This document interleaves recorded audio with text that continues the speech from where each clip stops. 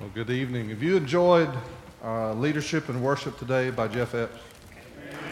Amen. We appreciate him and his readiness and willingness to help us when we need to, and he steps in, and we're so grateful for that. And I'm also blessed tonight. Have you noticed our front row today, this evening? Isn't that cool? I think that's cool. Amen. And they're saying, what did we do? What did we do? So anyway, I can remember when I first came to know Christ as a 17-year-old, it was just normal. Most churches you went, if you were going to go find the students to sit with, they were all down front. That's not true in every church anymore. And it's special to see you all sitting there and so much a part of our life, of our church, and so engaged in worship. It's a blessing. Tonight, I want to encourage you to turn to John's Gospel, chapter 5. The Gospel of John, chapter 5. And if you did not receive a handout when you came in, it's because they were being run a little late because the pastor was a little late getting them out. If you did not get one and would like one, if you'd lift your hand. Everybody got a worship handout that wants one? Fill in the blank handout. We're good? Boy, they must have done a good job then getting those out. Okay. Oh, there's one over here. All right. Thank you, gentlemen.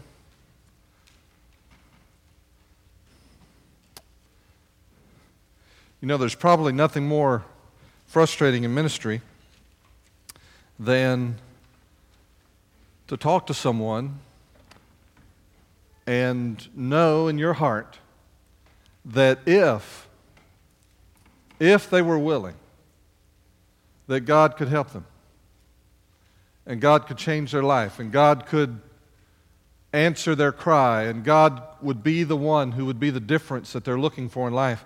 It's nothing more frustrating than to know that and to watch that person walk away. And you don't have any control over that.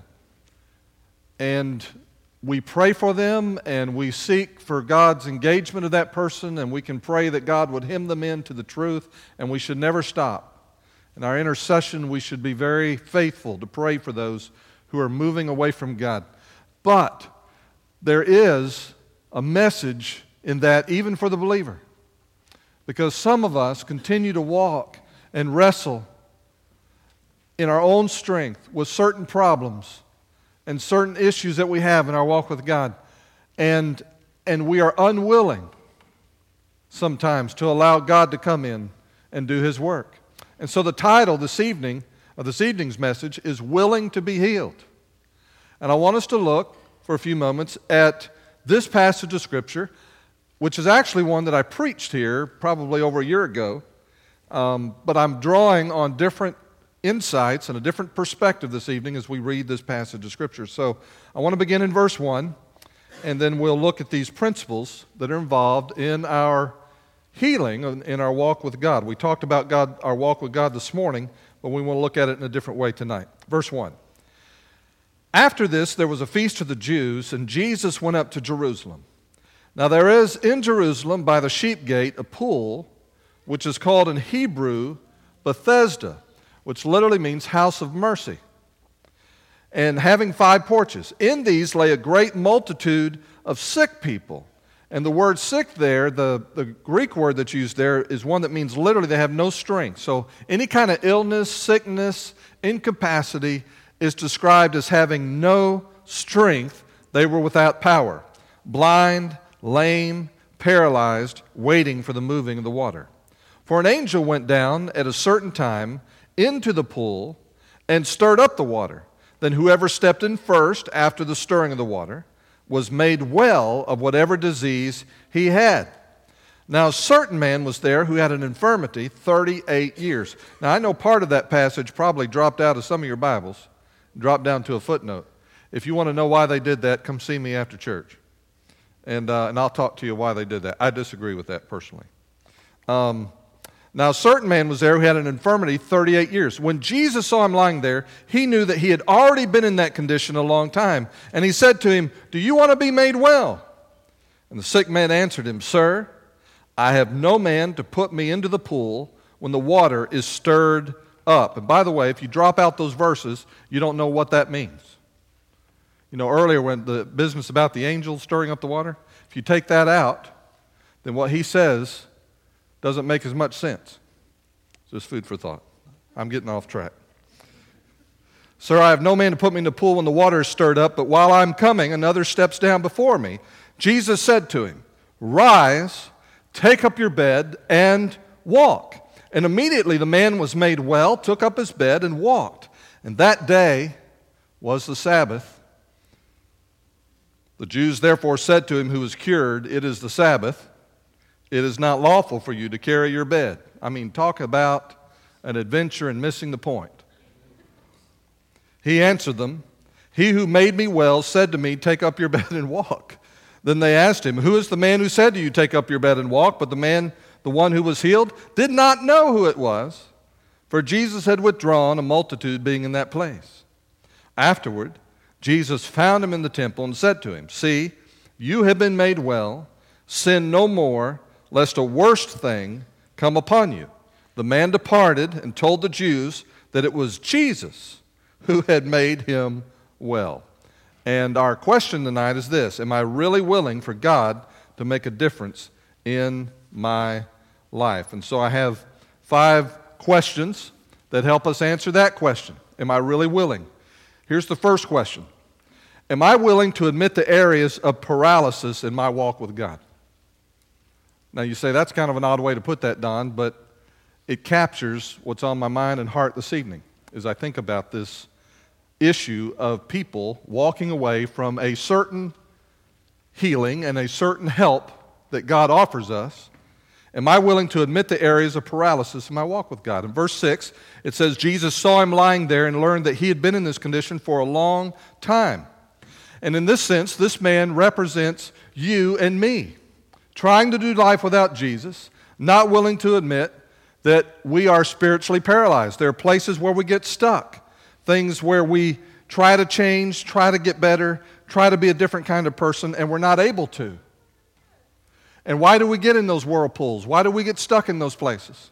Because we're not willing to back up, take a hard look at ourselves and say, you know, at this point in my life, at this area of my life, I am paralyzed. I am without strength. I don't have the ability, I don't have the power to deal with this. We've got to back up and be honest. Let me give you a scripture you can jot down in the margin, and it'll be on the screen. It's in Romans 5:6. The Bible says this, For when we were yet without strength, Christ died for the ungodly.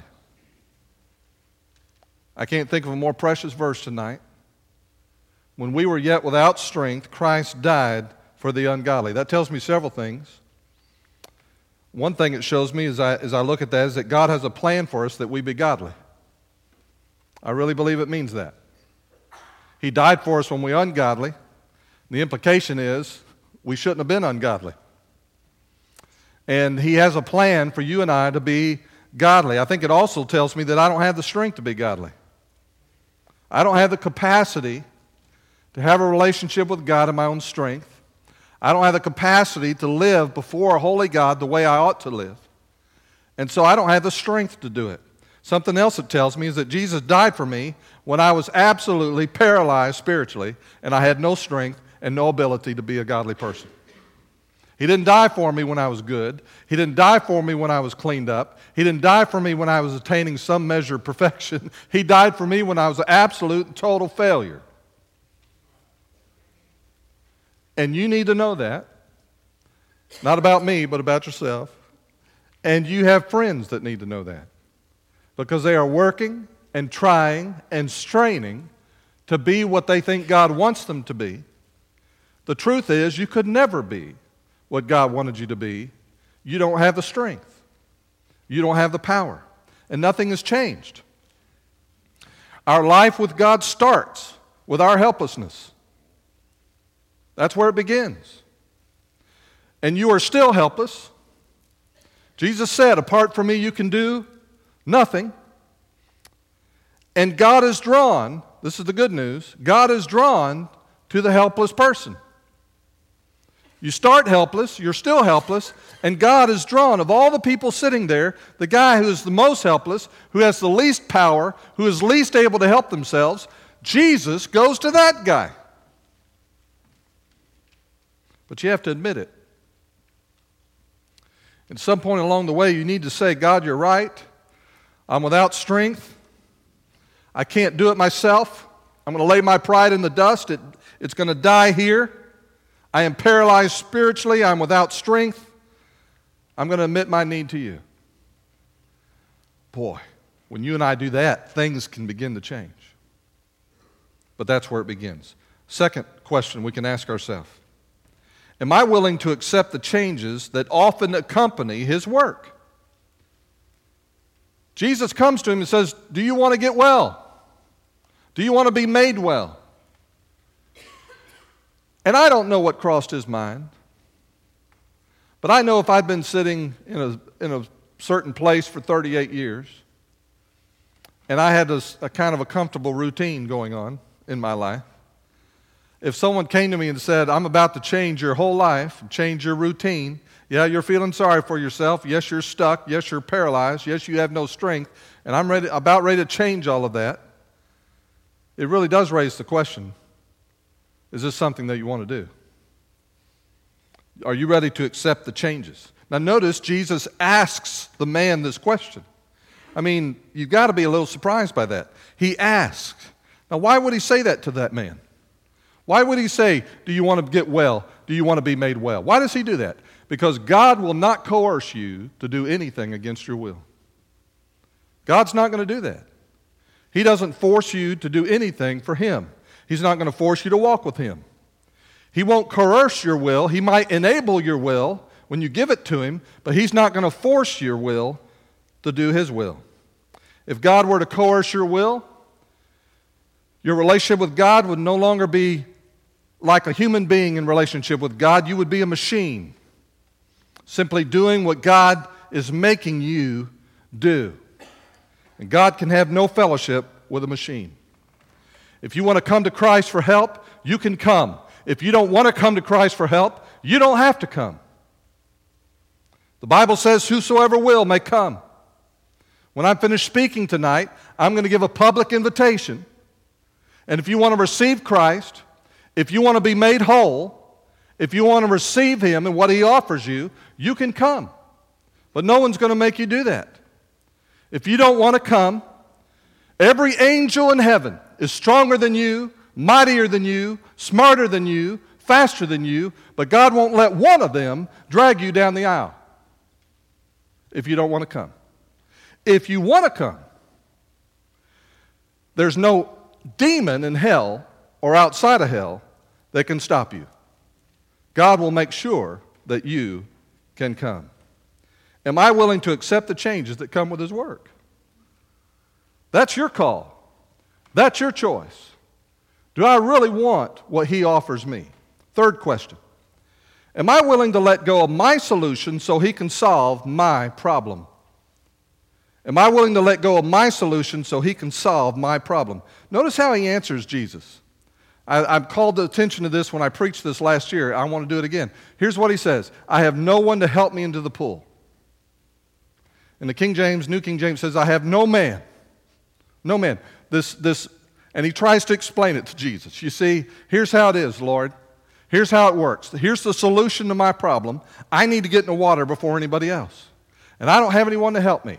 And all his focus, all his attention is on the resources that are available to him. He can't even see anything else because he can't let go of the only answer to his prayer that he can imagine. But you got to let it go. In 1829, a man named George Wilson and another man killed a postal carrier, and it became a national issue when it became a capital offense. He was tried. His companion in the crime went to the gallows. But he was repentant, and he was sorry, and he had friends in Washington, and they interceded for him with President Jackson, Andrew Jackson at the time. And Andrew Jackson issued a presidential pardon for George Wilson in 1831. He was pardoned. his crime was removed. The penalty was removed. And when they carried that pardon to George Wilson, he refused to accept it. Now think about that. The President of the United States has issued a pardon. He refuses to accept it. Well, that had never happened before. The courts, the judicial system, the warden in the prison, everybody was confused. What do we do? It went through the courts, and it went up through the ladder. It finally went to the U.S. Supreme Court at the time. And the U.S. Supreme Court decided at the end of the day that the pardon was a kind of property, and there was no legal way to force Wilson to accept that piece of property. And he was hanged. In fact, the Chief Justice at the time, Marshall, wrote this opinion of the court. He said, "A pardon is an act of grace proceeding from the power entrusted with the execution of the laws, which exempts the individual on whom it is bestowed from the punishment the law inflicts for a crime he has committed." And then he says, "A pardon is a deed to the validity of which delivery is essential. And delivery is not complete without acceptance. It may then be rejected by the person to whom it is tendered, and if it be rejected, we have discovered no power in a court to force it on him."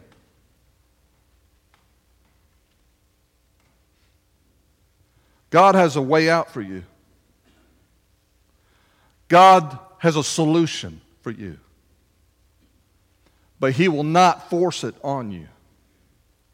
You must come to Him, let go of your solutions, and say, "God, help me. I want to receive what you have for me." You must accept it. Question number 4. Am I willing to do whatever He asks me to do? Am I willing to do whatever He asks me to do? Jesus says in verse 8, "Get up, pick up your mat, and walk." Now, does that seem unreasonable to anybody else besides me? That's kind of an odd thing. If I was standing there, and you and I were standing there together, we might react the same way. "Well, Lord, that seems kind of mean.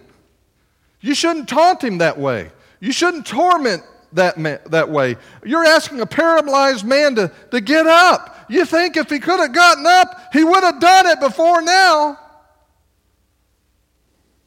That's impossible.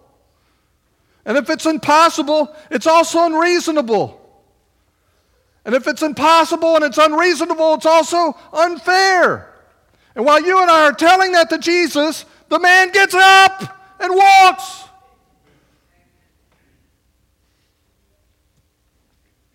Christianity is the impossible, it is the unreasonable, it is the unfair thing that God asks from us, and there's a word for this, it's called grace. It is impossible, it is unreasonable, it is unfair. But when Jesus comes to you and He gives you the direction through His Word or through a counselor, a pastor, a godly friend, when He speaks to you, you can't argue with Him. You can say, "Lord, it's impossible, it's unreasonable, it's unfair," but whatever it is He's asking you to do, He is standing there ready to provide you the grace to do what He's asking you to do. Was the man healed because he walked, or did he walk because he was healed? He walked because he was healed. He was given the grace to do the very thing Jesus told him to do. Will you do whatever Jesus asks you to do? The 5th question, the final one, is this: am I willing to yield to His rule? Am I willing to yield to His rule? You know, the story goes on. The man is so excited, he starts walking around. He's running around. He doesn't pay attention to who this guy was that just told him to get up. And the religious monitors come up to him and say, "Hey, don't you know what day it is, sir? You can't carry that man around here." It's just so stupid. But he says, "You can't carry that man around here. Who told you you could get up and walk?" And he says, "I don't even know." And he goes and he encounters Jesus. And then Jesus says this to him. This is really interesting. Verse 14. He says, see, you are well again. So it's 38 years, but he wasn't always in this condition. There was a point before those 38 years where he was well. And Jesus said, you are well again. And then he says this, stop sinning or something worse may happen to you.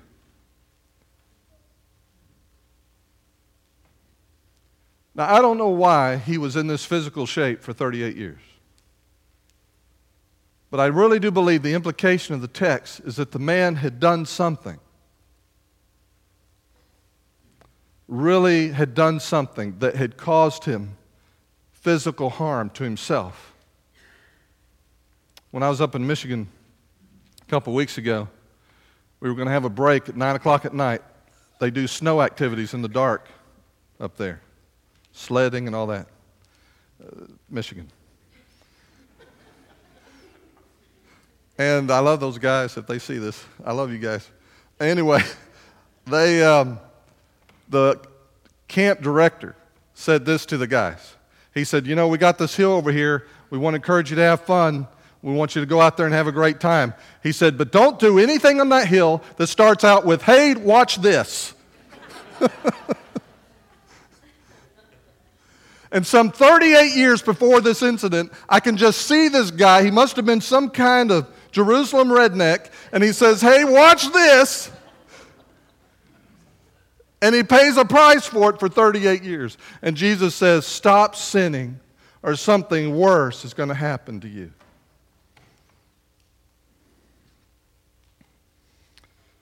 You may go so far. You may listen to the Lord. You may go through these other 4 questions, and you may say, yes, God, I'm letting go of my solutions. Yes, I'm counting on your grace. Yes, I'm going to let you provide me what I need so that my life can change and I can get unstuck in my walk. And whatever it is that's not working in my life, I know that you can unstick it. You can remove the paralysis. You can give me grace, and I can go forward. And you can go so far like that. But at some point in your journey, even as a believer, as a child of God, you've got to come to a place where you recognize that the only way I can live, the only way I can keep going forward, the only way I can keep from having paralysis spiritually is if I yield my life to Jesus Christ. It's the only way. We want to come to Him for a handout. We want to come to Him for help with specific situations. And He's saying, give me your whole life. Give me your whole life. Or you may get out of this jam, but you're going to find yourself in another jam. And the only way to keep falling into these traps, keep falling into these places where you're hurting yourself or hurting others, is if you come to me and say, here I am, take me, all of me, I'm yours. Am I willing to yield to His rule? Otherwise, very soon, you're going to be back at the pool. And it's going to start all over again. Let me ask you to bow your heads and to close your eyes. We're going to have a time of response. This is part of our worship. You all know that. And it's an opportunity for you to respond to what God has said to you. We're going to stand and sing. If you're a brother or sister in Christ, there are pastors that will be standing at the end of each aisle. They'll be happy just to pray with you. You can tell them as little or as much as you like, but you can just come to them and take them by the hand and just say, you know, I need someone to pray for me. I really feel like the guy by the pool. In my walk with God, I'm experiencing a place or I'm at a spot where I'm stuck and I'm not experiencing victory. And I have no strength. And would you pray for me? And just tell them that. You may not want to talk to them. You may want to pray for yourself or someone that's on your heart that you know that's stuck, that's running from God. You can just come and kneel at the altar and just pray for them. If you're here and you've never trusted Christ as your Lord and Savior, it's an opportunity that I mentioned earlier in the message, that I want to give you an opportunity to publicly choose Christ. Jesus said, if you will confess me before men, I'll confess you before my Father in heaven.